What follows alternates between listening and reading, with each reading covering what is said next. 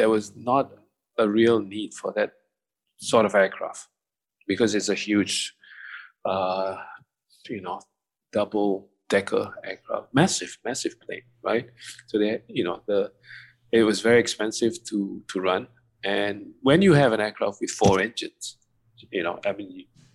it's going to cost you a lot more. So, for example, when you're flying from Singapore, Changi, or KLIA to London, just an example, right? Because this was told to me by pilots who fly it.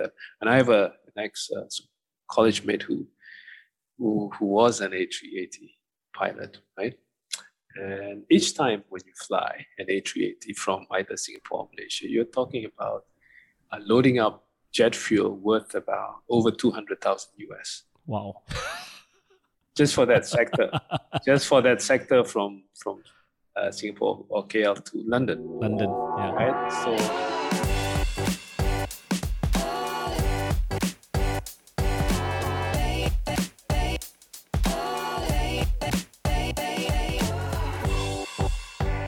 before we begin the podcast, have you gotten your free ebook? It's called the Build a Six-Figure Portfolio Guidebook. Now, inside it, we share with you the tips and tricks to bring your stock investing skills to the next level. The best part, it's only 10 pages long and it's totally free. Whether you're on Spotify or YouTube, the link to download is in the description, or you can go to www.firl.co/FREE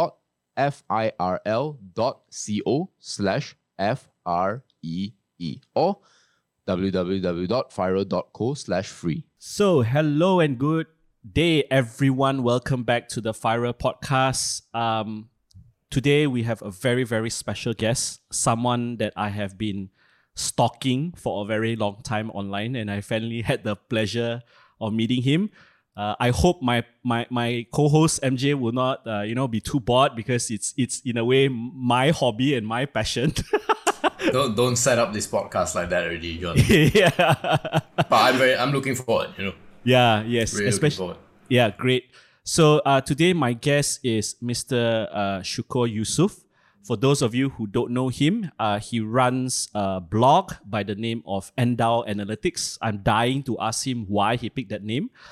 He's also a contributing writer to the S&P. I want to find out more about his history, and I wouldn't spoil the surprise, so I'll let him introduce himself. So without further ado, Mr. Shukor, welcome to our show.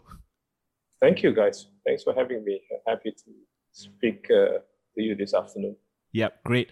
So, Shukor, I just want to tease out a little bit of your background. And I understand you're a Singaporean but residing in Johor. Is that correct? No, I'm actually a Malaysian. Oh, Malaysian, but okay. I'm a Malaysian. I'm a Johorian. I was born in JB. I see.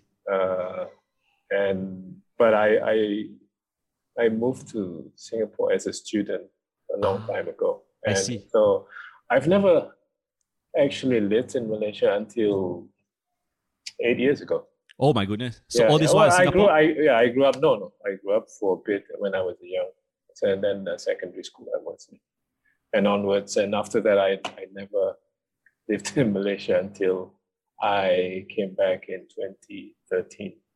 What made you come back to Malaysia? Actually? Oh, I'll come back to that. Actually, it was my son, but more of that later. But I spent my youth in Singapore. Okay. Because my parents wanted me to have an English education. I see. Yeah. I see. And for that, I'm very grateful and very thankful to that. Great. I mean, that pretty much shaped the person that I am today, that experience and that years spent being in Singapore in that very tough academic system where, but it's also a truly meritocratic place to be. And so you either swim or you sink. Yeah. And fortunately, I enjoyed myself, and I was interested in studies, but not to the extreme. So it was a good experience to have over there, to see through the secondary school, and then I went to junior college. JC. Yeah, JC. Spent 2 years there, and then I had a place in NUS Okay. to study geography. Geography? Yeah. Of all things. Yeah. Somehow it was, I wasn't particularly interested in it, but it turns out to be one of the better subjects that I had for A levels. So Okay. they said, okay, I wanted to study history or politics, social sciences, liberal arts, and so, but they put me in geography. So I went because I also have a strong interest in maps and looking at contours and all that stuff. I see. But then, I also had a place at some universities in the UK. Okay. This was so after A level, I had already applied for some universities in the UK and got accepted to a couple of colleges in London. And then, but then I had this place in the US. So I was, what I'm trying to say is I didn't have the funds to see me to go to the UK at that point. And this is early 90s? 84 actually. 84, yeah. okay. Yeah, I'm a lot older than you guys. So MJ, were you born back then? 84? No, 10 years. Oh, 10 years later okay. now. I was born. 1994, yeah. So the 80s were a fabulous time, especially for music. But anyway, so I decided to just accept the place at NUS because at the same time I was also applying for scholarships. I see. And in Malaysia. So yeah, I mean, I decided let's try, just accept the course at NUS. Yeah. Because I didn't know if I was going to make it to go overseas, right? I see. Yeah. But I kept trying. I had those places already. Anyway, I started. So I did my matriculation. I did my lectures for the first month or two. Okay. And then during that time, I think 6 weeks into the course, I was very fortunate because I had a scholarship from the Johor State government. Wow. And where do you go? I went to London. Yeah. Oh, okay. And what do you major in? I majored in history. Oh. But again, this was my initial thing that I did when I arrived. So for 2 weeks, I was in Central College. It's a very good school that specializes in Oriental and Asian studies and African studies, right? Okay. And so I went there and I got very homesick. Okay. And I didn't like London somehow. It was the first time I left Singapore or Malaysia, right? Yeah. So I've never been anywhere. It was the first time I took a plane actually. and it was a Boeing 747. Wow. Yeah. Anyway, so I spent 2 very miserable weeks in London, and then I decided, it wasn't the course. This college was a fabulous place because of the history and the lecturers, but I just didn't like everyday commuting on the underground. I see, on the tube. Yeah, it was crazy, and I didn't like. How about the weather, actually? The weather was grim also. I arrived in, I think, just before mid-September, and if you've probably been to London or the UK, you know it's always wet and gloomy. It's always grey. Yeah, it's always grey. Yeah. But that didn't bother me as much. But I didn't like the idea of being in London because it's a city, it's very crowded. It's So so at the end of 2 weeks, I decided I have to leave this place, and it was difficult because my scholarship was looked after by the Malaysian Students Association. I see. Part of the Malaysian Embassy, right? My commission there. So I went to see the counselor who's in charge of all the Malaysian students there. I said to him, I have a problem. And he said, "What are you going to do?" I said, your degree, everything was on paper, documented, and everything. I said, "Look, I'm going to try and find a place outside of London, and if I get, then I can write or call the officials in JB and explained to them. Mm-mm-mm. So I found the university in Brighton. Brighton, yeah. Yeah. Which is about 50 minutes by train from London. I went down there. It was end of, so classes had already started. That's why I said, look, I have this problem, and I went to see the head of the faculty. Okay. And I said, do you have any place? He said, what do you want to do? I said, anything in the within the arts faculty, right? Okay. And he said, history is full, geography is full, this and that. And I said, what do you have? And he said, well, we have European studies. Okay. So I said, okay, I'll take that. I did, because I was, I don't know if you've been to Brighton, but Brighton is a beautiful place. It's by the coast. It's the southern part of Brighton, right? It's really nice.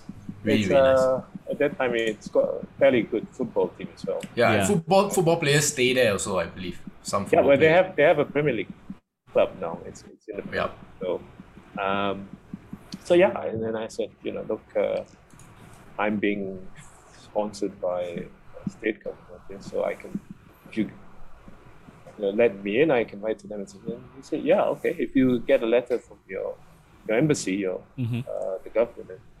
So he accepted me. So that's how I did a degree in European studies, which is probably, I don't know, I'm probably one of the few Malaysians. I haven't met any Malaysians who did. I think for me, from my small sampling, I think you're the only one. But that makes my curiosity even more. It's like European studies to aviation. Yeah. So it's quite a journey I've had. So I did that for years. I did one of the requirements where you would need to at least have a basic knowledge of a European language. I see. I didn't know anything. So he said, if you don't, then we have to put you on a really like a cram course. Okay. Express course on. So you have to choose either French, Italian, German, and English. Which one did you choose? I'm very curious now. Italian. Okay. Why Italian? Why not the French or German or Well, because part of the course requires students in that program to go for exchange courses in the country at the language of your choice. I see. So I thought, well, and in the choice was being a student in Bologna, one of the oldest universities in Italy. So I did that, and I found that Italian is not very difficult if you understand the Latin or unlike German. For instance, German is very difficult. Yes, they have their own way of writing and pronunciation, but it helps. I mean, if you understand English, it's not very difficult to understand. So no guessing who you were supporting, right? I was I was delirious when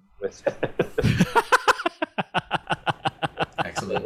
I didn't think it was a good end to it. I always, penalties are not a good way. Yeah, penalties are never a good. But I can see you having a hard time supporting because you learned Italian, but at the same time also you were studying in the UK. Indeed, yeah, and I do have a soft spot for England. In fact, I was the only Asian on that course, on that program. I think there were over 40 students, and we're talking about the mid-80s. Yeah, there are very few. Because the Malaysians that I knew at that time in Brighton were mostly engineering or science students. Yeah. So there wasn't anybody in arts or diploma. Yeah.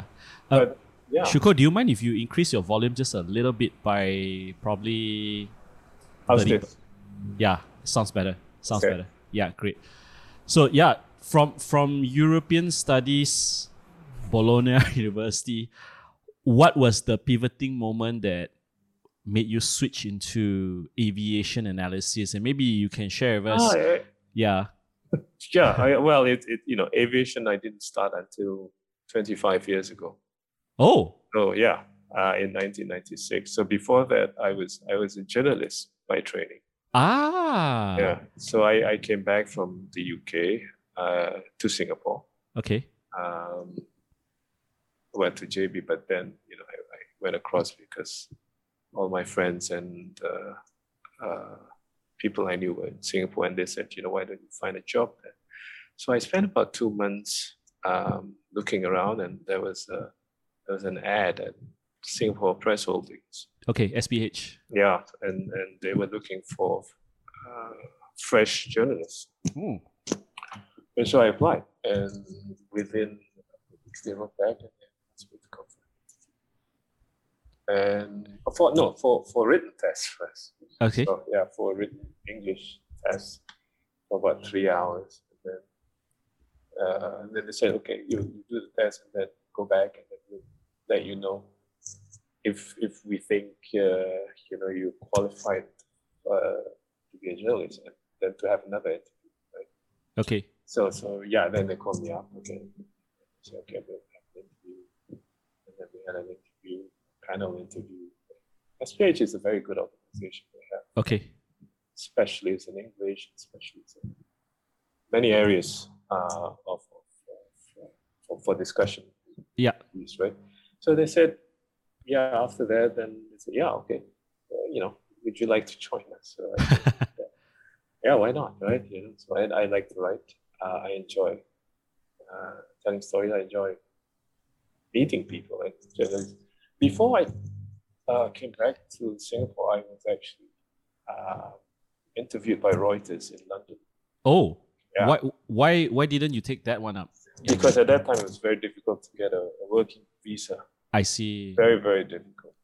So I went to a 2-day interview session in Fleet Street. Fleet Street is where most of the major UK newspapers are based in London. And so I went to the interview to do this session interviews with people at Reuters. It was fun. But they said, you have to apply for work visa yourself. Oh my God, they wouldn't sponsor you in a way. No. But they said that if you wanted, then we can recommend you. If you wanted to work in Singapore, for example, there's a Reuters bureau in Singapore. Yeah. So and then I thought, well, let's see how it goes. And I said it's all right. It was a good experience. So I went back, and then I knew I wanted to do something in writing. I see. Journalism. So that's how I got into SPH. So I started in SPH as a cadet reporter. Yeah, a little foot soldier in the whole pyramid. It was fun. Yeah. I was 22 when I started. Yeah. Mr. Shukor, do you mind if you increase your volume just a little bit? Because somehow it just sometimes we can about 30% if it's possible. Yeah. Okay. Fantastic. Excellent. Yeah. Okay. Yeah. Good. So from the foot soldier, were you in a way, I think, correct me if the term is wrong. They said you're assigned a beat, right? Usually when a journalist... That's true. I think well, good. You know your stuff. But journalists are usually, for SPH in the late 80s, I think what they do to new cadet reporters, where they put you as a general reporter, meaning they assign you to the various desks in the newsroom. So at one point you would be working in the general desk, and then you would be working with crime people, covering crime and all those fun stuff, and then entertainment. So if you like covering about music, concerts, and celebrities and so on, then you do that, and sports. So I ended up doing sports after spending a bit of time around the newsroom because the editor, sports editor, and people in sports, I got on very well with them. I see. And I also like the idea of not spending a lot of time in the office, because when you're a sports reporter, you go out a lot. Correct. Right, and you get a chance to, I love football, so to watch football and then write about it. Right? Yeah. So that was fun. So that's what I ended up doing for the next few years. I see. at SPH, and then I left in the mid 90s, I think 94. Because So I before had you a, go on, sorry, before yeah. you go on, I just want to know what you were covering those several years for football. Like, was it local football teams? Well, different? it was local and international as well. So I initially, of course, I had to cover all the local stuff, right? And you cover even schools, soccer stuff, yeah. Secondary schools, who plays what, it was fun because when you're young, you speak to young people and you are doing talent spotting as well, right? You see, so eventually, some of the boys that I followed and interviewed within 3-4 years, they played for Singapore. Wow. Yeah, so that's good. And but I also covered Serie A at that time in the early 90s. So they had started a column for Italian football, which had just started being very big in Singapore at that time.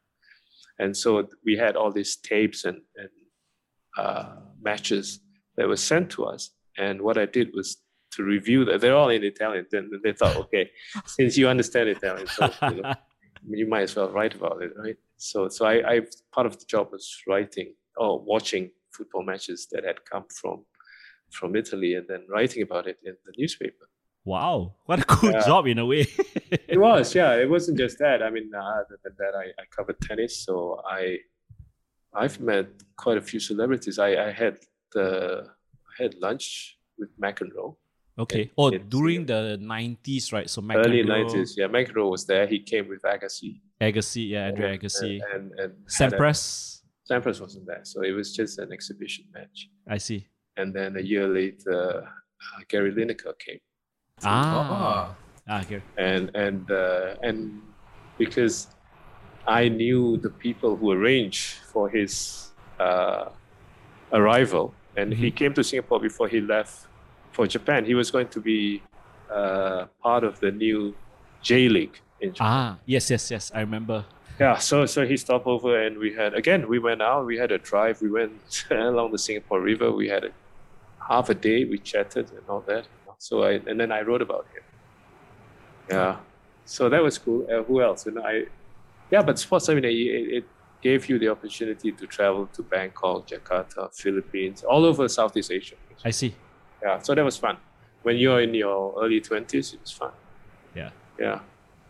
What prompted the move to S&P then, in a way, after? After SPH, I left to do my master's. Actually. Okay. So I spent another year in England. Okay. This time I went to Leeds University, which is in the north of England. Okay.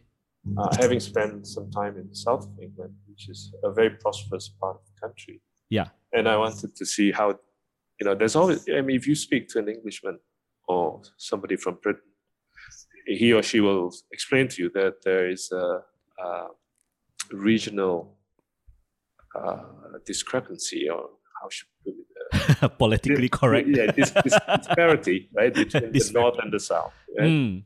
People are more prosperous and more conservative in the south. In the north, they are mostly Labour voting people. Yeah. And more working class, right? Well, more working class, yeah.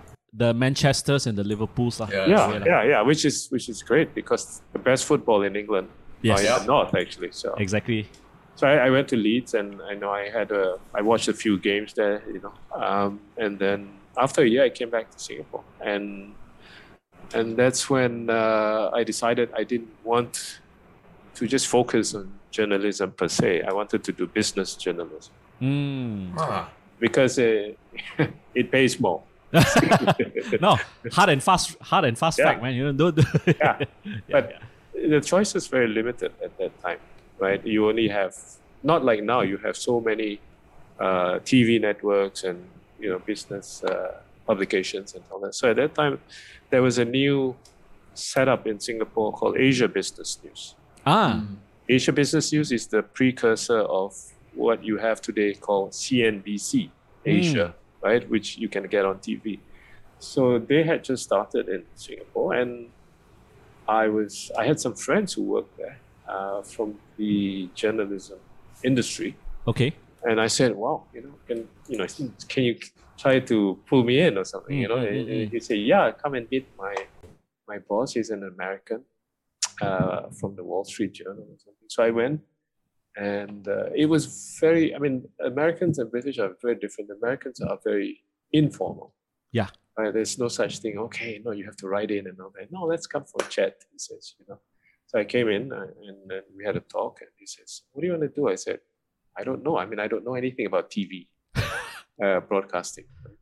So he said, I said I wanted to try it because it sounded very, very glamorous and interesting and fast moving and all that. He said, "Would you like to be a presenter?" I said, "Yeah, why not?" So I mean, so they put me in front of TV. I had a few tests and all that, and I didn't like that. I was quite nervous, and you have to be quick on your toes when you're in front of a camera and That's live right. and all that stuff. So Yeah. I said, "No, I think I'll be behind the cameras and now." So I ended up being a TV producer. Yeah.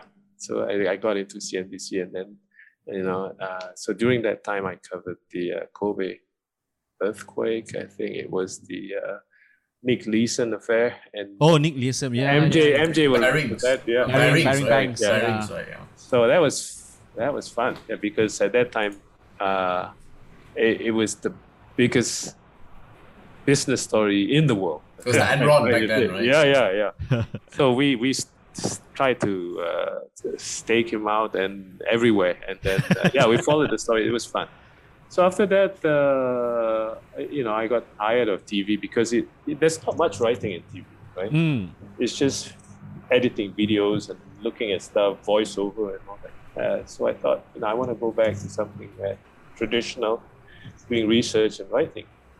And so then I asked Reuters if they had anything. So after that, I went to Reuters as an Asian correspondent for transport. I see. But based out of Singapore lah. Based out of Singapore and Tokyo. Okay. Yeah. Wow. Tokyo. yeah. So I got the job, and I didn't realize what I was in for. So this was the beginning of my exposure to aviation. I see. What the job entailed was writing about, not specifically airlines. At that time, I was doing shipping, but how aircraft and ships, vessels, are being financed by companies. Right? So I didn't know that at all until I joined, and they said, "Well, what you have to do is basically talk to a lot of bankers, financiers, and ask them, how are these financing structured for an aircraft, for a ship, for example, right?" So that's how I got into it. So I spent the first 6 months just grappling around, and there's a lot of jargon and thing, but thankfully I got to know some French bankers in Singapore who took me under their wings, and we became friends, and I'm still in contact with them today. And that's how I got into aviation. Initially, it wasn't just aviation, it was aircraft financing. So aircraft financing is very different from your typical aviation analyst. Aircraft financing means you don't really care about, all whatever goes, all the technical parts of aircraft and all that, but you must understand the process by which airlines buy aircraft. This is getting interesting. Please continue. So, you have an asset that's worth, 50 to 100 million easily for a aircraft, right? Yep. And how do airlines pay for it? Right? Very few people understand this. Yes. So there's a lot of, it's very sexy actually, because there's a lot of cross-border tax leases involved, right? Incentives and very, very creative accounting, right? And you can have an aircraft that's registered in, say, the Cayman Islands or in Labuan, because to take advantage of the favorable tax regimes. There. Yeah. So that's how I got it. So I spent 6 months. Eventually, I spent 3 years plus there, doing nothing but writing about how aircraft are being financed, and that's how I got into speaking engagements as well. Because part of that job also, that they had conferences every year. Conferences where bankers would come and then talking about aircraft financing, airline economics and all that stuff. So I got involved with that. So deepened my interest and my understanding of the industry as well. So that's when you get a chance to meet, here's someone from Boeing, here's somebody from Airbus. And, I see. Yeah, and these are the manufacturers, these are the component makers. And then I started to understand, it's not just aircraft and passengers, right? Correct. It's a whole, it's a huge ecosystem. Yes. Maybe you can take us through a journey. Let's just say, because there's these terms of aircraft leasing, and then you have companies that doesn't even have a brand name. It's not front facing to a customer, but they actually own 75% of the aircraft for a particular airline. That kind of thing. Right. So maybe can you take us through? Let's walk through. Let's just say SIA. Or maybe you can give me another airline that is a better example when they practice aircraft leasing, someone like AirAsia. So AirAsia wants 100 aircraft. They have all the routes set up or whatsoever. Take us through what are the steps that AirAsia needs to, from the word get-go, in the sense that I have a plan for 100 aircraft for 5 years. I'm going to the Farnborough Air Show. I'm gonna announce this big order with Airbus. But what are the things that go on behind the scenes? Securing of financing, securing of the contract, securing of the leasing, and all that kind of thing. Maybe take us through that journey. Okay. Very good that you mentioned Singapore Airlines. Singapore Airlines is actually one of the very few airlines in the world that owns their own aircraft. So they previously don't do a lot of leasing because they can well afford to buy those aircraft. Okay. They're very cash rich. Okay. And then they manage their portfolio very well. So they had, until today, I think because of the crisis now, I think things are slightly changing. But previously, they were one of the very few airlines that actually own aircraft. Wow. So when you own aircraft, the advantage is you control the cost. You have a more leverage when you're buying the aircraft. Right? Okay. You can squeeze the manufacturer, especially with a name like SIA. So they typically, they're the benchmark in the industry. So they get the best prices whenever they buy aircraft. Wow. It is not an exaggeration to say that this is one of the best, perhaps even the best carrier in the world, even today, right? By virtue of them, of their reputational brand. I see. An airline like AirAsia, which is a low-cost carrier, and like many other airlines in the world, they would need to lease aircraft because aircraft are very expensive assets, right? And so they will have to go to a leasing company. Okay. And that's why I say, look, this is my plan.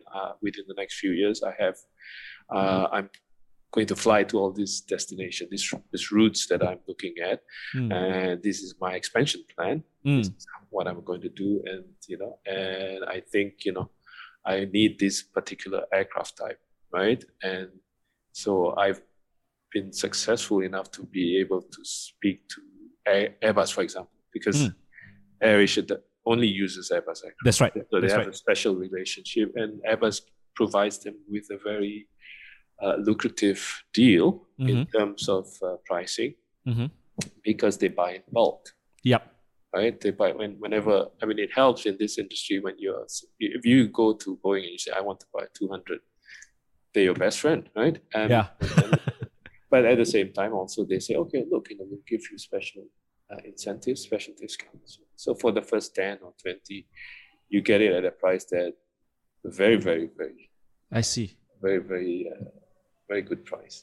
Usually, how much is it off the list price? Because when you Google, right, A320 is roughly about 100 million US, right? So I know some of this may be confidential data, but roughly, do they get like 20% or 30%? More than that. Wow, half? Again, it depends on how much order that you put into place. What is the most steepest discount you've ever seen? There's an airline, Delta in the US, right? Okay. So Delta a couple of years ago decided to buy the A220. Okay. Which Bombardier. Which Bombardier, but then it was assumed by Airbus, right? Yeah. And at that time, this particular aircraft was competing with the Embraer. Yes. Right? Yeah. And so Delta said, okay, we'll go for this particular aircraft. And then the market was the list price was something thinking about 35, close to 40 or something. Right? For so 40. so they probably got about. There was talk, and then nobody can verify this. Yeah. There was talk that they had it for just over 20. Wow. So, and because they bought, I can't remember exactly how many, but they bought quite a bit. Quite a substantial amount. Yeah. And then this was, to be fair, this is an excellent aircraft. It still is. Yeah. Now, especially now that it's under Airbus, and it is able to do a lot of things economically. I see. In the marketplace, and yeah, I think we probably will see more of it post-COVID, because now not many people are interested in wide body aircraft, right? Yeah, exactly. Yeah. So I know you may not have the numbers exactly, but of all the planes in the world, how many percent do you think are actually leased? 50%, 60%? No, more than that. More than that? Wow. More than that, yeah. More than 70%. 70%. Okay. Yeah. I mean, if you look at airlines in Southeast Asia, for example, since we're in Asia, right? Yeah. Let's talk about Southeast Asia. Garuda, yeah, which is having a problem now. Yeah. I mean, Garuda is pretty over 95% of the aircraft are leased. Yeah. What And is the interest rate like for a lease aircraft? The right investor now, question coming. Now I think that the numbers have just gone haywire, right? Okay. Because over the past 1.5 years, no one's paying. Whoosh. Yeah, that's the reality of it, because there's no money coming in. So airlines don't have the revenue, so they can't afford to pay your monthly rentals. But typically, if return on investment, if you're an investor in a leasing company, so leasing companies provide far better returns than an airline. So yeah, I mean, people rush to buy airline stocks, but the best stocks are actually leasing company stocks. So they would, in the good years, they would 13-14%. Wow. Yeah. But now they're in very bad. Everything is torn asunder now. Yeah. Speaking of leasing companies, what do you think of AirCap? Because I know AirCap is one of the biggest. So maybe you can just shed some light about the leasing industry. AirCap is one of the largest. I mean, they use, it's got exposure around the world with all the major airlines. Recently, I think you would have read of the merger with GE, right? And that's also going to be interesting, because people now are struggling to understand and to visualize what kind of marketplace we will be in post-COVID. Yeah. So that is no. I mean, if somebody can tell you exactly what it's going to look like, crystal ball. I don't think anyone has a crystal ball, right? No. Yeah. So what companies and airlines and leasing companies are doing right now is pretty much trying to consolidate and trying to prepare themselves for what emerges after COVID, right? Because things will be very different. Airlines will have less money. The appetite for travel perhaps will be curbed as well for the time being, until you get rid of COVID. I think there will be a lot of uncertainty, right? So Singapore is probably one of good example. They said they will live with this. They're calling it an endemic now, right? So you got to live with it, and they're slowly opening up. So I think that's what is going to happen for the rest of the region as well. I mean, it's not going to go away anytime soon, right? So you just have to learn to live with it. And unfortunately, some airlines will fall because they can't continue bleeding at this rate, right? So the smaller ones, I think in Malaysia, I'm not sure if we will still have 3 airlines in the future. You got Malaysia Airlines, Berhad, MAS, right? Yes. And the flag carrier, you have AirAsia, and then you've got Malindo, which is owned by the Indonesians, by Lion Air. Right? There's a lot of overcapacity in Malaysia. Okay. AirAsia is, I like AirAsia personally, and I've flown on them many times. One, because I think it's a fantastic airline. I mean, whether you love or loathe Tony Fernandez, I think he's done incredible things for Malaysia. Yeah. So I mean, let's call a spade a spade. So he's been fabulous in terms of raising Malaysia's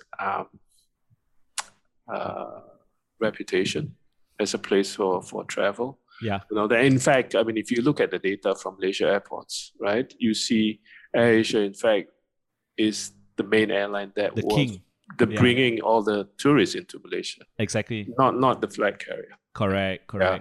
But now they're in trouble, and I mean, the share price is still under 1 ringgit for AirAsia, and for AirAsia X, it's even worse. Yes. I'm not sure if it can be like that for much longer. I don't know what the end game that management is looking at for AirAsia X. It's very difficult to see. I just don't see much room for maneuver for that company. The economics, I recall your interview with Bloomberg, I think it's about 7 months ago, and you mentioned you made a call in which there is not much economics left for a long haul, low cost carrier. Maybe to help the audience understand this a little bit more, can you explain why is that so? In a sense, so long haul, for the context of the audience, long haul, low cost is someone like AX, where they fly, I would say, more than 6 hours on a route, one route. Is that correct? Is my definition? That's correct, yeah. Yeah. And usually the turnaround time would be about 2 hours for a flight for something like that. Yeah. What would be the economics of that in the future? There's no economics for that, unless you're prepared to lose money. Tax revenues, I guess. No, I think what AirAsia for AirAsia X, so your viewers understand, the reason that he had that was that it was part of this plan to have a feeder system. You have the main AirAsia flying into KLIA 2, and then you have AirAsia X taking them to Japan, to China, to Australia, and all that, right? So it acts as a feeder service, and it helps the company to grow and also to generate some money in between, right? But that is not an easy task to do, because by definition, low cost long haul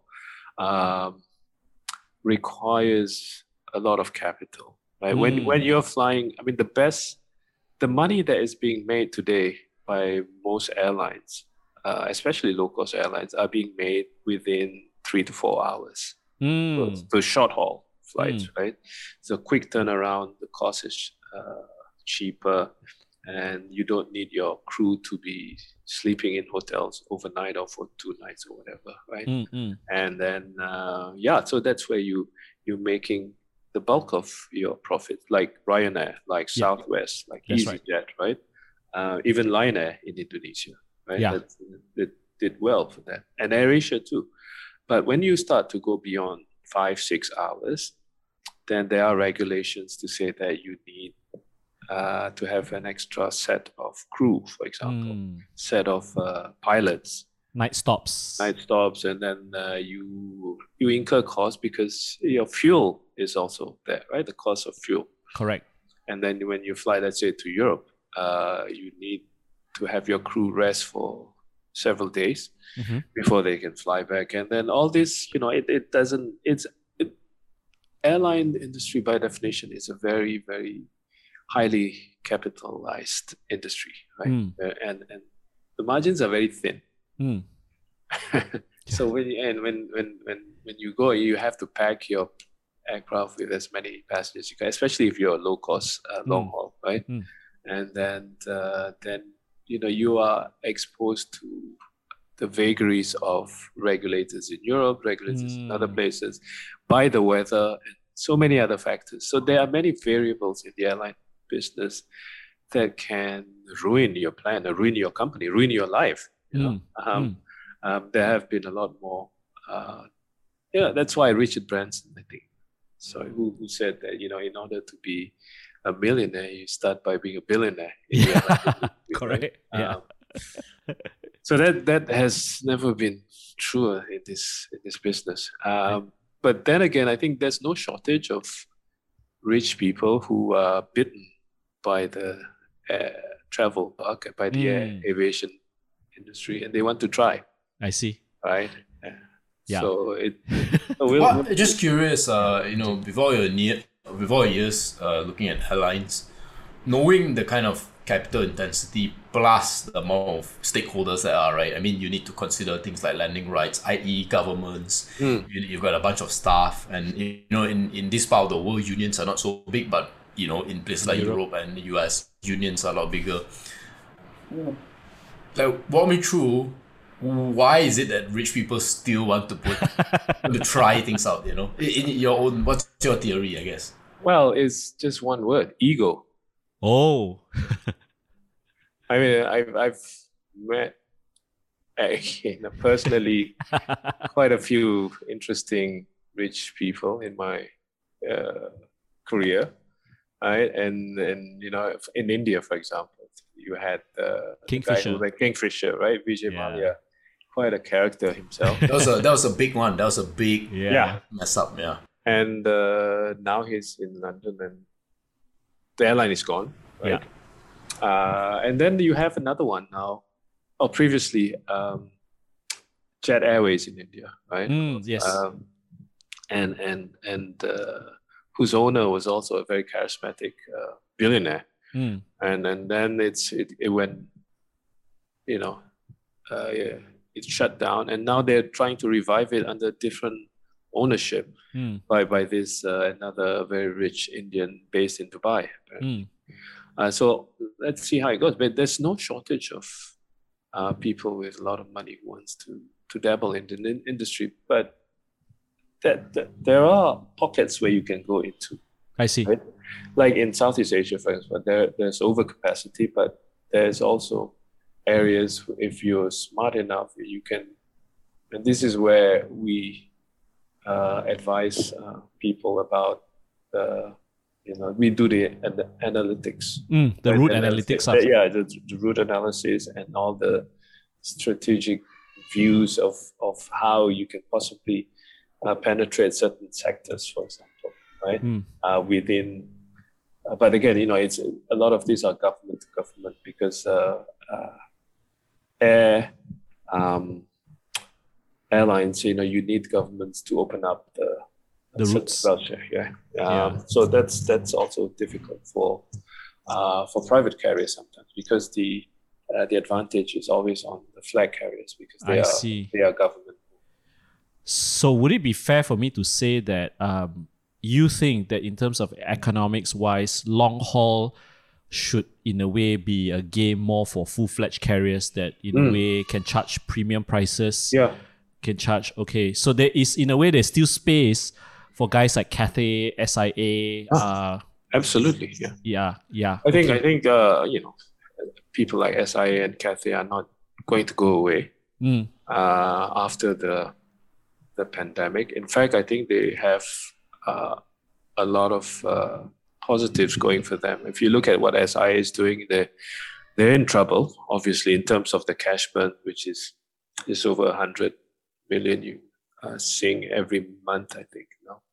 Similarly for Cathay also. But these are airlines that have been really well established.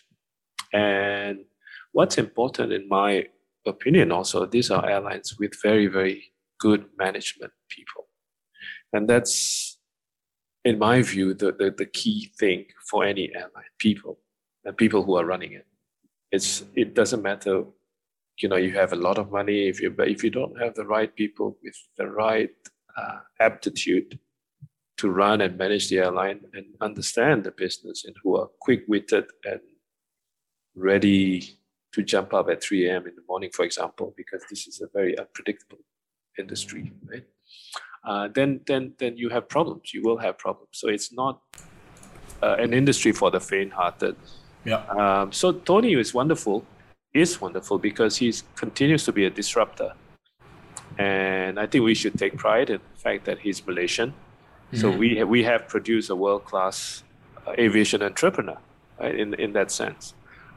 just like Branson, just like all the other Western aviation business people. But not everybody will have that kind of grit and energy and stamina and humor. I mean, you need a lot of humor in the aviation business to get right? by, right? To get by, and to appeal to your customers as well. Especially, there are more young people who are flying these days, right? And the young people are not interested in who you are. They don't care as long as the price is cheap. They'll fly, right? So it doesn't matter to them. And he appeals. Tony does appeal to the younger people, and he has a great sense of communication skills, which helped AirAsia. But having said that, I am concerned about AirAsia where it could go, because unless they are able to raise huge amounts of money to really overcome all the problems that they have had for the last 1.5 years, then it's going to be very challenging for them under the new environment post-COVID. And so, right. Again, you guys talked about the rights issue that is coming up with earlier on, and that is something I think that is welcome news.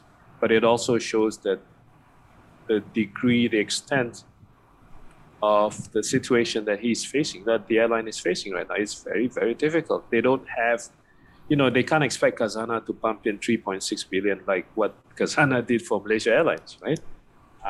But they have to use their wits and their,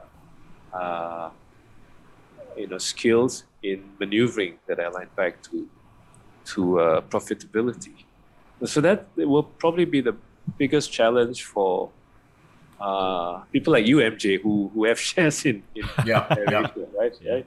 And then you are thinking, well, when can it, at what stage do you say, okay, I've had enough of this, and then I want to exit or whatever, right? But I mean, this is my point: is the airline industry is one of the most brilliant industries in the world, right?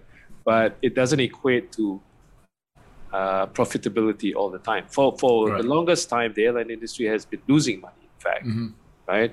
And so when I was at Standard & Poor's, I covered airlines and airline equities and all that stuff. And when people ask me, I always said, if you can, just avoid putting money in airlines, right? and even the greatest investor of all time, Warren Buffett, he's had enough of airlines, and he's never going to get. But and if you had to put money, then I say put money in leasing companies, right? Listed leasing companies, because they are the ones that. But now everything has changed. Yeah, you guys know that nothing is the same as what it was before, right? Yes. So this virus has completely transformed the entire landscape. Yeah. I remember you were mentioning about this German leasing company and the debacle about the A380, and then shed a bit of light, for those who didn't read about this particular debacle, where there was a big group of investors in Germany, and they financed the A380, and I don't know who these aircrafts were leased to. Maybe you can shed some light and why the economics didn't work out actually. Yeah, it all started in 1997 when the A380 was 2007. Sorry, 2007. Yeah, it was. Yeah, when the A380 was launched, right? And SIA was a launch customer for the A380. Yeah. So they bought 19 A380s. So they were the launch customer. Again, they had very, very good prices when they bought them. Mm-hmm. But people may not know that the first 5 or 6 aircraft that SIA took, the A380s, they didn't buy them. They leased them because SIA has a fantastic treasury team and risk management team. And they decided, okay, we'll be the launch customer because we're going to get a good aircraft. It is a good aircraft, right? I've flown on it many times, and then SIA said, okay, but just to mitigate our risk, so we'll have the first 6 leased to us, and so that we can see how the economics go, and then, we'll take it from there, right? And so they leased it from German investors, basically. There's a German word for it, which I'm not going to try to pronounce it. But essentially what it was like German investors bought the aircraft and then leased it to Singapore Airlines, to SIA. But at the same time, what the German investors did also, they sold part of that portfolio to retail investors, right? Or even, okay. I think there was a time at one point, I think Arnold Schwarzenegger and maybe Tom Cruise or a few of the Hollywood celebrities were part owners of this aircraft. Oh my goodness. Yeah. So you can put, I don't know, a few million or whatever, right? And then because you are getting rental from SIA, what could go wrong, right? Yes, That's the best airline in the world. So you're guaranteed of returns every month, right? For maybe a number of years or something like that, right? So that's what happened. But the A380 is a peculiar aircraft because some people say it's ahead of its time. Some people say it was, they could have come earlier and all that. But I've always been of the view that, there was not a real need for that sort of aircraft because it's a huge, double-decker aircraft, massive plane, right? So it was very expensive to run, and when you have an aircraft with 4 engines, it's going to cost you a lot more. So, for example, when you're flying from Singapore, Changi, or KLIA to London, just an example, right? Because this was told to me by pilots who fly it, and I have an ex-college mate who was an A380 pilot, right? And each time when you fly an A380 from either Singapore or Malaysia, you're talking about loading up jet fuel worth about over 200,000 US. Wow. Just for that sector, from Singapore or KL to London. London, yeah. Right. So imagine over 200, depending on how much jet fuel costs, right? At that particular point in time. So in order to just justify or to break even on that particular sector for that flight, for example, KL to London Heathrow, you have to first make sure that you can cover the fuel costs. Correct. Right? And then you can talk about making money. So that's the reason hardly any airline has made money from this aircraft. But it's surprising though. I mean, prior to the creation of the A380, the 747 seen so much success. And it was could carry about 400 something passengers. Huge success. Even 500, yeah. Yeah, 500 if on a stretch version, right? And yet the A380 fell wayside. Was it because of, I think, changing trends? I think you mentioned this before, from a hub and spoke model towards a more direct route, and that's why point, yeah. Yeah, point to point. And the other thing was that is it because as well of 4 engines, because we see Airbus retiring their A340, that didn't work. The A330 sold much better. The A350 is going to sell even better. And you mentioned many times it's going to be a cash cow. So if we pivot towards that, right, my question would be this: will wide body models be consolidated into just a few that are money making for the airlines, and then the rest will just go wayside? Like this A340s, the 767s. What are your thoughts on that, actually? There's certainly an argument veering on that, right? I can see, John, that you do have a personal interest in it. Not many people would understand the economics of that, but you are right in the sense that post-COVID, for example, people are already starting to talk about decreasing the number of wide-body aircraft, meaning 777, 787 Dreamliners, A350, 330s, and all that, right? In favor of the A320s, for example, or the 737 Maxes and all that. Is there any truth to that? I think so, because I think international long-haul travel will be the last one to fly, right? So that in when you're saying that, I think there, we understand people like SIA and Cathay who are very much dependent on intercontinental, and even for SIA ultra long-haul flights. Correct. Like the Singapore New Jersey route. Yeah. And so they will struggle, right? They will suffer because they are dependent on all these long-haul flights. So the first one that will continue and will be more aggressive will be the domestic flights, right? So you have flights within China, and this is where having a big country is very important. Like Indonesia, right? They have many islands in their country. It's an archipelago, unlike Singapore, which is a little red dot. So they don't have a market of their own, right?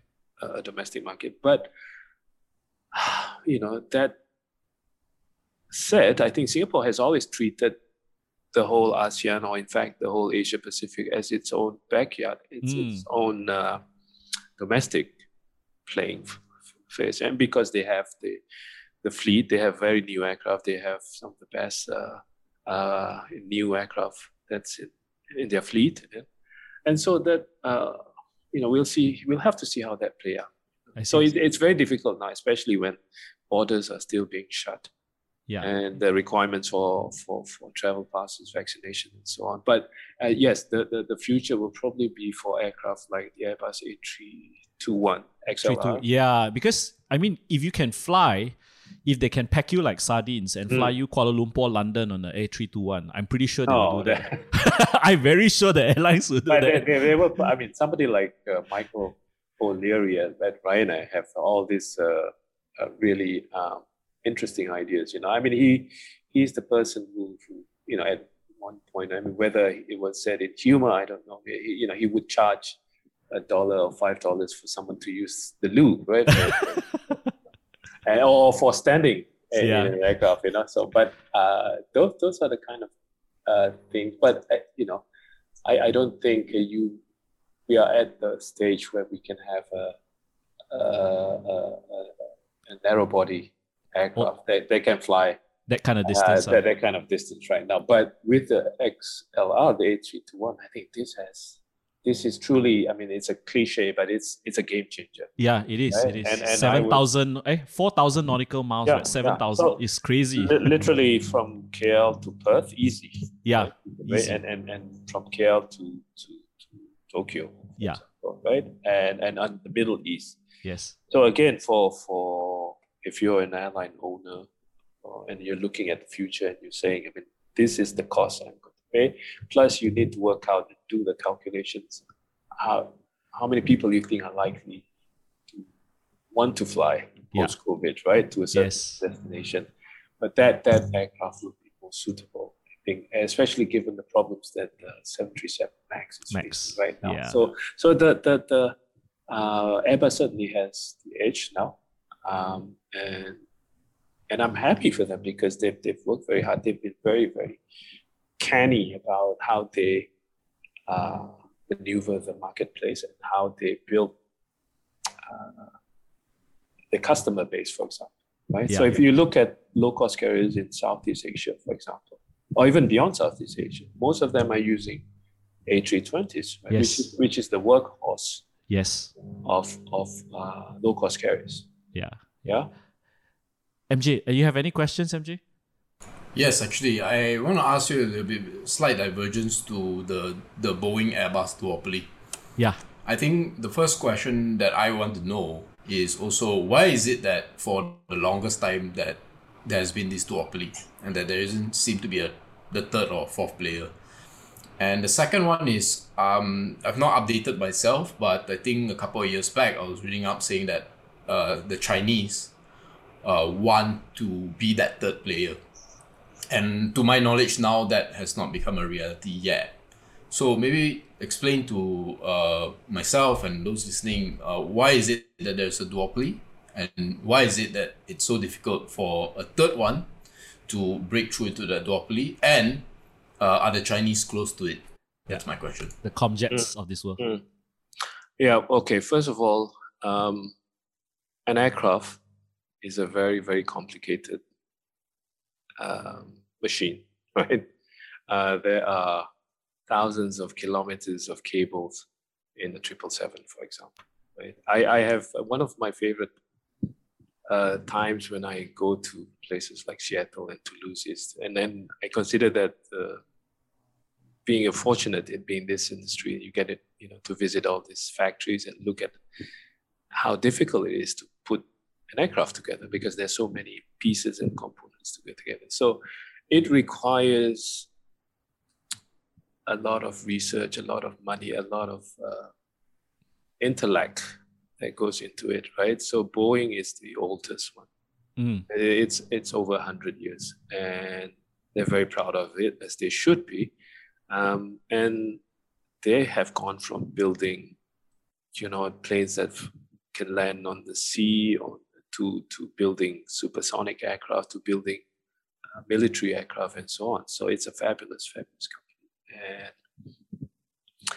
And therefore, for the longest time, until 1970, when Airbus came into the picture, so they had the monopoly, right? And they were the biggest supplier of aircraft to all the airlines in the world at that time. And also because they had the know-how, they had the, if you like, the first mover advantage. So anybody with the first mover advantage, will gain, right, from that. Things started to change when, actually before Airbus, Embraer was in the picture. So Embraer is actually older than Airbus by about a year, I think. Right? So Embraer came into the picture in 1969.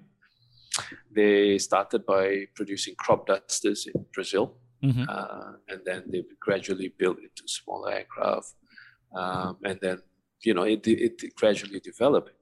But at the same time, the Europeans, if you go back, and this is where my European studies come into play, and you look at the 60s and 70s, where the Europeans were very much trying to get together as a group, right? So the EEC at that time was called, right? Economic grouping, the alliance that they had. So they wanted something to show for it.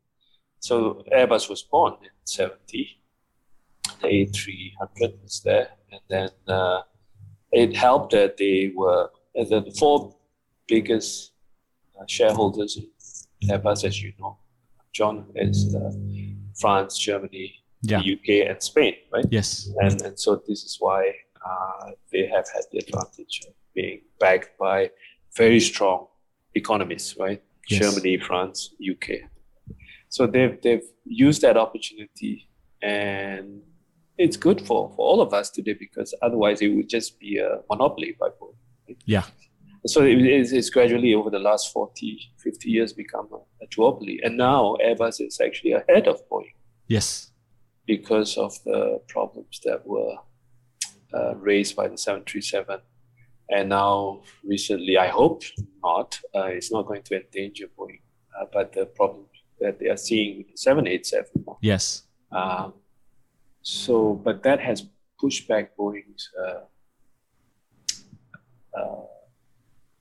dominance. Dominance by a fair bit, but also I would like to pay tribute to Airbus management also, because they have been very, very acutely aware of what they needed to do, and I think in many ways they were able to, and they broke a lot of barriers in Southeast Asia, for example. Yes. Right? Yes. So there was an Airbus chief salesman who would fly. John Leahy, yeah, who I know very well, and who I have had the pleasure of having various debates together. And he would fly. He wouldn't think twice about flying from Paris to Jakarta to meet with the owner of Lion Air, for example. Right? And this is a very good example, because our Lion Air was previously a Boeing customer. Right? Yes. Very big Boeing customer. Very big, huge Boeing customer. and then the Airbus came into the picture, and he flew up and down, sometimes just over a day. Wow. Right? Crazy, yeah, I know. But he was that kind of person, very driven. He's a real legend. So he would, be very persuasive. And then, he managed to get Lion to buy, I think, over 234 orders of Airbus aircraft, right? And he did the same for Vietjet as well. Yeah. Yes. And similarly with other airlines in the world. So and ironically, he's American. Yeah, he's actually the best. MJ, I don't know whether you know, the best aircraft salesman for a European company is American. An American guy. His name is John Lee. He's you cannot write this sort of story, you know. Yeah, exactly. So he was quite a. He has his own personality. He was godlike in that company, and for a good reason as well. Yes. Because he single-handedly beat Boeing. I mean, I would go so far to say that. Yeah. And and now I think when we talk about duopoly, yes, it is a duopoly. But I would say the Chinese are not very far behind. We will come to a time maybe after this decade, for example, where the Chinese will be a force. And they're maybe not as big yet because they are still going through the learning curve, right? Yeah. And in this business, the learning curve is very steep. Yes. But the Chinese have the knowledge, they have the know-how, they have the people to make it happen, right? So I would say, I mean, I don't think it's going to happen anytime soon. And I see Avic and Comac and their state-owned companies are very aggressive in pushing this up, but they are still dependent on parts that are supplied by Americans and Europeans to put together their so-called national aircraft, right? Yeah. I mean, even looking at the 787, I would say while it's a Seattle-made aircraft, fuselage from Kawasaki, avionics from Honeywell. So virtually, if you look at aircraft manufacturers today, they're more assemblers rather than, you know. Yeah. I mean, it's the same thing for anything today. I mean, look at our phone, right? Yeah, I mean, exactly.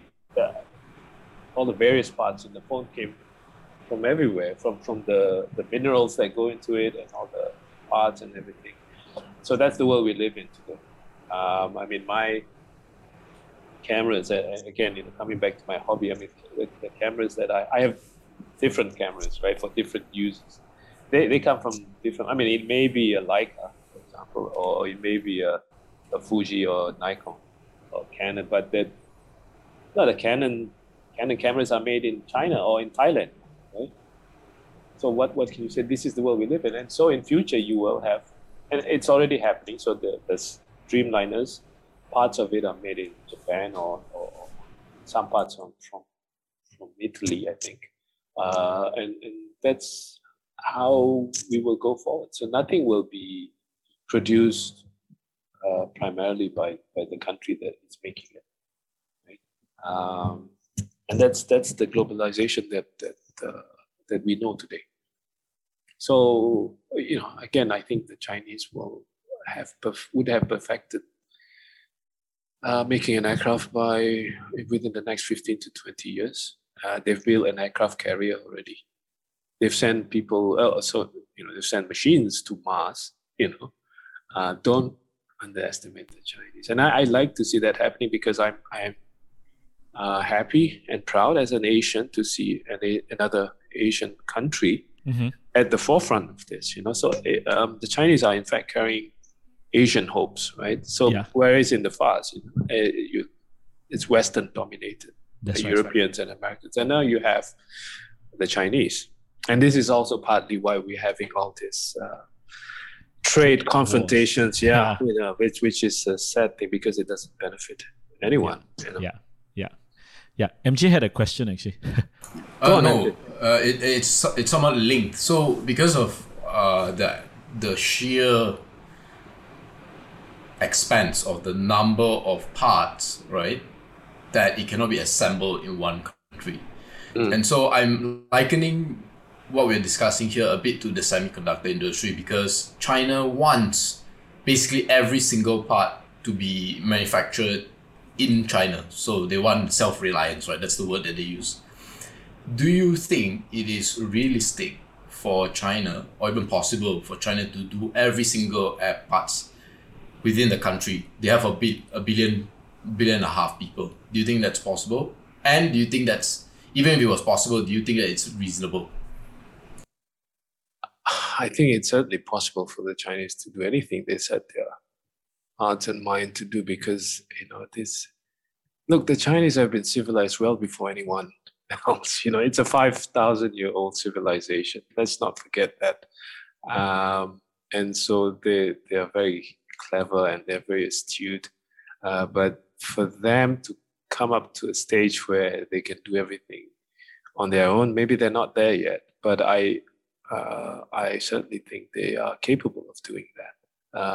Let's wait another, as I said, give them another 10, 20, 2 decades, and I think they will be there because they can do everything. They have been producing a lot of stuff. I mean, what is there that China cannot produce today? Right? Name me one product that they can't produce. I mean, they can do anything within the confines of the mainland, for example, right? Yes, they would need all this natural resources that they would have to go to Africa, they would go to distant lands to procure them, but they have the know-how, they have the capability to put it together. They have some of the smartest people trained in the West that have just come back to China, right? And who are running all these high-end technological companies, right? And look at Alibaba, look at TikTok, look at all these things. I mean, who would have guessed that this was all Chinese, right? Yeah. So, it's something to celebrate, I think, and not to knock, not to be envious of. I think, they've come very far in a very short period of time, right? Yeah. Since opening up in 1979 until today, it's a very short time, and look how much they've achieved. So, airline industry, for them to achieve something great is well within their capability, even maybe to surpass other existing Western carriers, or even technologically speaking. Plus, they have so much money. Yeah. They have deep pockets that they can virtually, finance this through. They can make mistakes, and then they will just, just go on and achieve that. So I think that's a good thing, and especially for Asians, right? Then you have a place on the table of international aviation to say, well, look, here's an Asian representative. So that could from a duopoly, it can expand to having China, like the UN. You have China there, and the rest are all the Western countries. Western guys. Shukor, I'm going to pivot a little bit into the supply chain in a way of aircraft. So as MJ and myself, we mentioned, and you've shared very well, that it is a very capital intensive industry. No one person can develop the entire aircraft out of scratch. I think it's the same thing for the semiconductor industry. We see the divergence today into niche players. So take us a little bit into, let's just say, someone like Spirit Aerospace, who does parts, fuselage. I don't know whether they do full frame fuselage, but I know they do parts of wings and all that. Versus a guy who is like a Safran or a Rolls-Royce, who actually commands a better margin in your experience, and who commands better financing? Well, in the past it would be Rolls-Royce, because you can't fly an aircraft without engines, right? Yeah. and many of the wide body aircraft are powered by Rolls engines. Yes. Right? The Trent 1000s, the Trent 900s. So the 380s and the 777s, and and so on. So and this is a very, very, very influential company, right? But they have come under a lot of strain in recent times. You've seen that reflected in their share price, which has taken a huge tumble recently, not just from the economics of it, but there were many issues that were associated with bribery and all that stuff, right? Yes. Which had happened some time ago, but I still think it's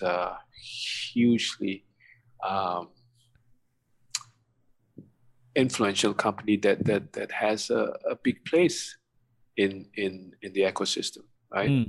And you have, if you've been fortunate enough to visit their plant at Seletar, they have a huge. In Seletar, Singapore. Okay. Yeah, they have a plant in Singapore where they put together all these huge turbines and engines, and you can see the amount of know-how and knowledge and the it's just the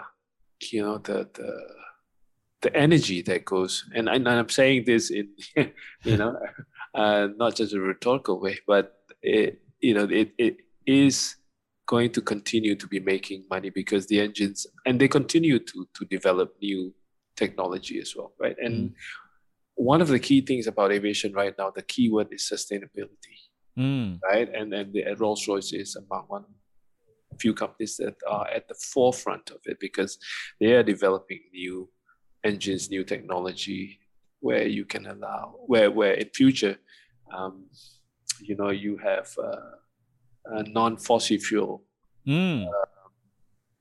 being loaded into an aircraft, right? Like, Airbus is looking at hydrogen planes, for example, right? And they're even talk about using electric aircraft in the future. Right? Yeah. we cannot rule that out, man. No, Definitely something on the cards, on the table. Yeah. So I think that's some of the things that all these companies, I think, and that's the beauty about the aviation industry. It never stopped inventing or innovating.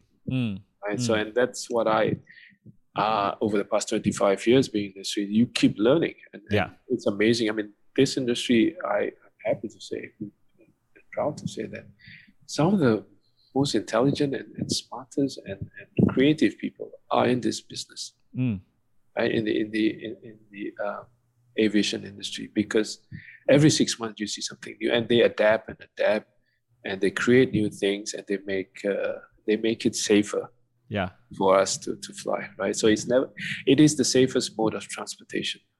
Great. Now I'm gonna pivot a little bit into airlines, and we won't hold it against you. Can you name us your favorite airlines? So I don't know whether it will make sense to our audience in terms of investing ranking as well. Which airlines do? No, again, I mean, I'm the last one. Ever since, when I worked for Standard & Poor's, I worked for them for nearly 15 years, actually. Okay. And when I was working for them, and everyone had to declare, right? If you have any holdings, if you bought any shares, I'm one of the few people who, I don't like buying and selling shares. I was never an investor of that sort. And especially when you're covering airlines, you're not supposed, it would be good if you stay off from having any interest in any particular airlines in terms of having shareholdings. Yeah. But I think in Asia, I still think that obviously Singapore Airlines is without a doubt the strongest. Okay. In the business by virtue of having Temasek. I mean, I don't know if you read the news that yesterday Temasek announced that they made, I don't know how many billions or whatever. Oh no, I haven't read it. Their portfolio. So yeah. Look, this is an airline that's backed by the only AAA country in this part of the world, right? Yeah. Or anywhere for that matter. So that again gives you lends a lot of comfort to any would-be investor, right? So things may not look very good now, but I think if you can tahan, if your threshold is high, and then you can just keep it, and I don't think you can go very wrong. What about AirAsia? I'm pretty sure MJ is dying to ask you about AirAsia. Again, I think I mentioned it in passing earlier. I think I'm concerned about that airline and their ability to come out of this in one piece. Understand. Right? It is, but it would be sad if that were to happen, because I have a high regard for Tony and Dane and the people who are managing AirAsia. I think it's a lot that Malaysians have to be proud of, having AirAsia. Came out from nothing. And now when you watch Premier League games, you see AirAsia, you can't help but feel a bit proud about it, right? That's Yeah. right. That's right. But again, this crisis has really knocked them off the pedestal, right? As it has with every single airline. Yeah. And unless they are able to really raise a substantial amount of money and just reignite or reset again, again, that it's easier said than done, right? Then I think it'd be tough. But one other airline, a very low-profile airline that I've always liked from the beginning is Cebu Pacific. Oh, interesting. In the Philippines, yeah. Are they listed? Let me check. Yes, they are. They are listed. It's owned by the Philippine conglomerate called JG Summit. Mm-hmm. What makes them so good, Shukor? It is well run, exceptionally well run. I see. It's run by a guy called Lance Go Kongwei, who is also part of the JG Summit conglomerate, and it's one of the better run companies in Asia. In fact. Oh, okay. Yeah. And so Cebu Pacific won because they have this huge Filipino diaspora. I see. So they fly to the Middle East, they fly everywhere, where there are a lot of Filipino workers in many parts of the world, right? And so they benefit from that. And also they are, again, I come back to management skills. So this is one of the few airlines that really have a very good management. It's run very tight. Would you consider the Middle Eastern guys like Tim Clark of Etihad? Or I mean, how would you? I don't know whether it will be politically inept for you to answer all that, but no, I'm quite happy. I think I've never shied away from answering difficult questions. I think so. Cebu is one. SIA is one. SIA is one. Well, they're not listed, the Gulf carriers. Right? Yeah, the Gulf carriers are not listed. But in terms of management, the guys running them, do you Qatar. have Qatar? Yeah. I don't know who is the CEO. I know Tim Clark, of Emirates, but yeah. But the CEO of Qatar is a very how shall I describe him? He's a Akbar Al-Bakr. Yes.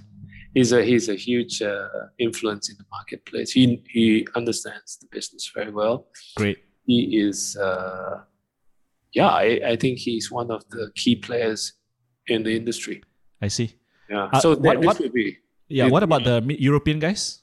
The Ryanair. Yeah, definitely. Ryan and EasyJet are still going to be there because low cost is a huge part of the market there. But then you will have all the flag carriers like BA and KLM and Air France and Lufthansa. They are laggards, obviously, right? By virtue. Again, as you mentioned earlier in this conversation, there are unions there. Correct. That can disrupt the way businesses are done very easily. But that's part of their system in Europe, right? So for better or for worse, I think that's something that they have to navigate through. But most of the low-cost carriers in Europe, they are going to do well because there is enough space for them to. And the people that traditionally have been very attracted to flying EasyJet and Ryanair. In the US, they're doing exceptionally well. Yeah. Exceptionally well because the US market have, by definition, been always. Look, people in the US fly like they take taxis, right? That's right. That's right. So I think you can nibble into some of the stocks there. And again, I am not advocating for. No, don't worry. We wouldn't hold you accountable for buy or sell call. Again, I would like to remind you of what Warren Buffett has done. So he has completely exited. So so that he's a legend. So I would follow him. Yeah. MJ, any questions before I wrap up? Well, as always with our guests, there are plenty of questions, but I know that there's a time limit. We cannot hold you for too long. So John, go ahead. Okay. Just one last question. So 3 days ago, this company in the US called SetJet, they announced a very interesting scheme, in my opinion. You pay $499 for a yearly membership, and you get to fly in a private jet they call it private jet at first class prices. So do you think the economics will work? One, and why is it not catching up in countries like Southeast Asia, where there's tons of archipelagos? The only way, in a way, the only way to travel is flying. And yeah, your thoughts? Well, in fact, I disagree with you. I think that it will catch up here. Oh, really? Oh, great. And which is why I think you've seen WCT showing a deep interest in transforming Subang. Yes. Oh, the big hoo-ha with MHB. Yes. So that part of the idea, if I understand it correctly from people who are familiar with that bid, is to turn Subang into a city airport, which would allow also for private jets to come. A bit like Seletar in Singapore. I see. But KL is fantastic because it's already one of the bigger consumers of private jet flying. I mean, if you go to any state, Johor, we have several tycoons with their own private aircraft. Yep. In Subang, you will see aircraft by the Bajaya Group and a few other corporations that have them, right? And that's great because Malaysia, if you look at Malaysia East and West, you need to fly. Right? That's right. Yeah. And I think that will grow. So I think a concept like what SetJet has come up with. SetJet. SetJet.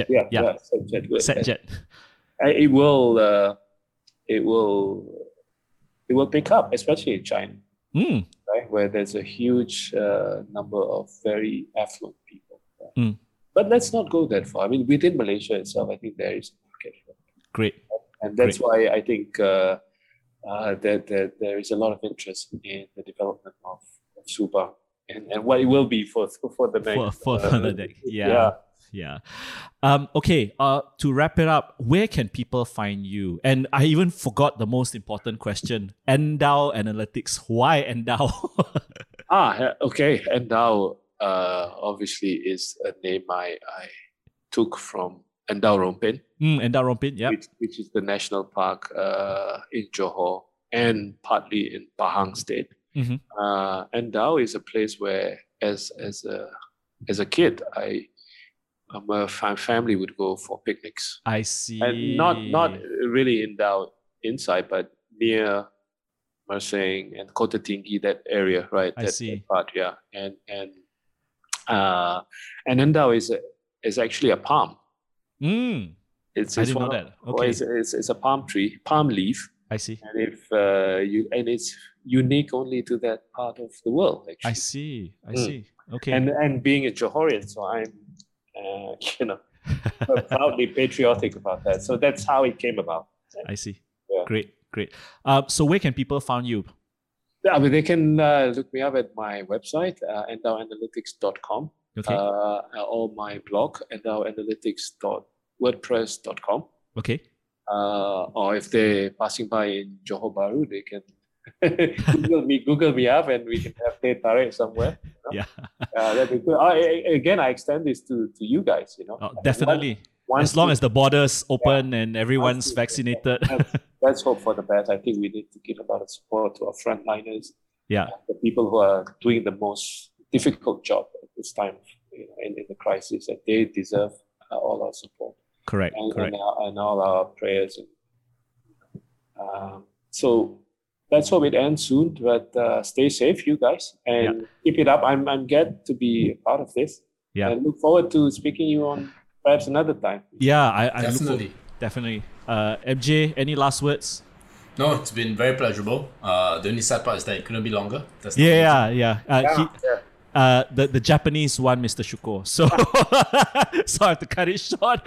Yeah, you're right. My wife is Japanese, so yeah. Oh, she's Japanese. I didn't know that. But thank you so much for being on. I think MJ and I really enjoyed myself. I had so many questions to ask that I didn't even allow MJ to ask as many. We can think of something. So I'm quite happy. We maybe can try something out differently next time. That's right. Yeah. We're going to specifics the next round. More specifics. Yes, exactly. Yeah, I would like that, MJ. Yeah. All right. Okay, thank you. And we'll see you guys in the next episode of our podcast. Goodbye. Bye. Thanks.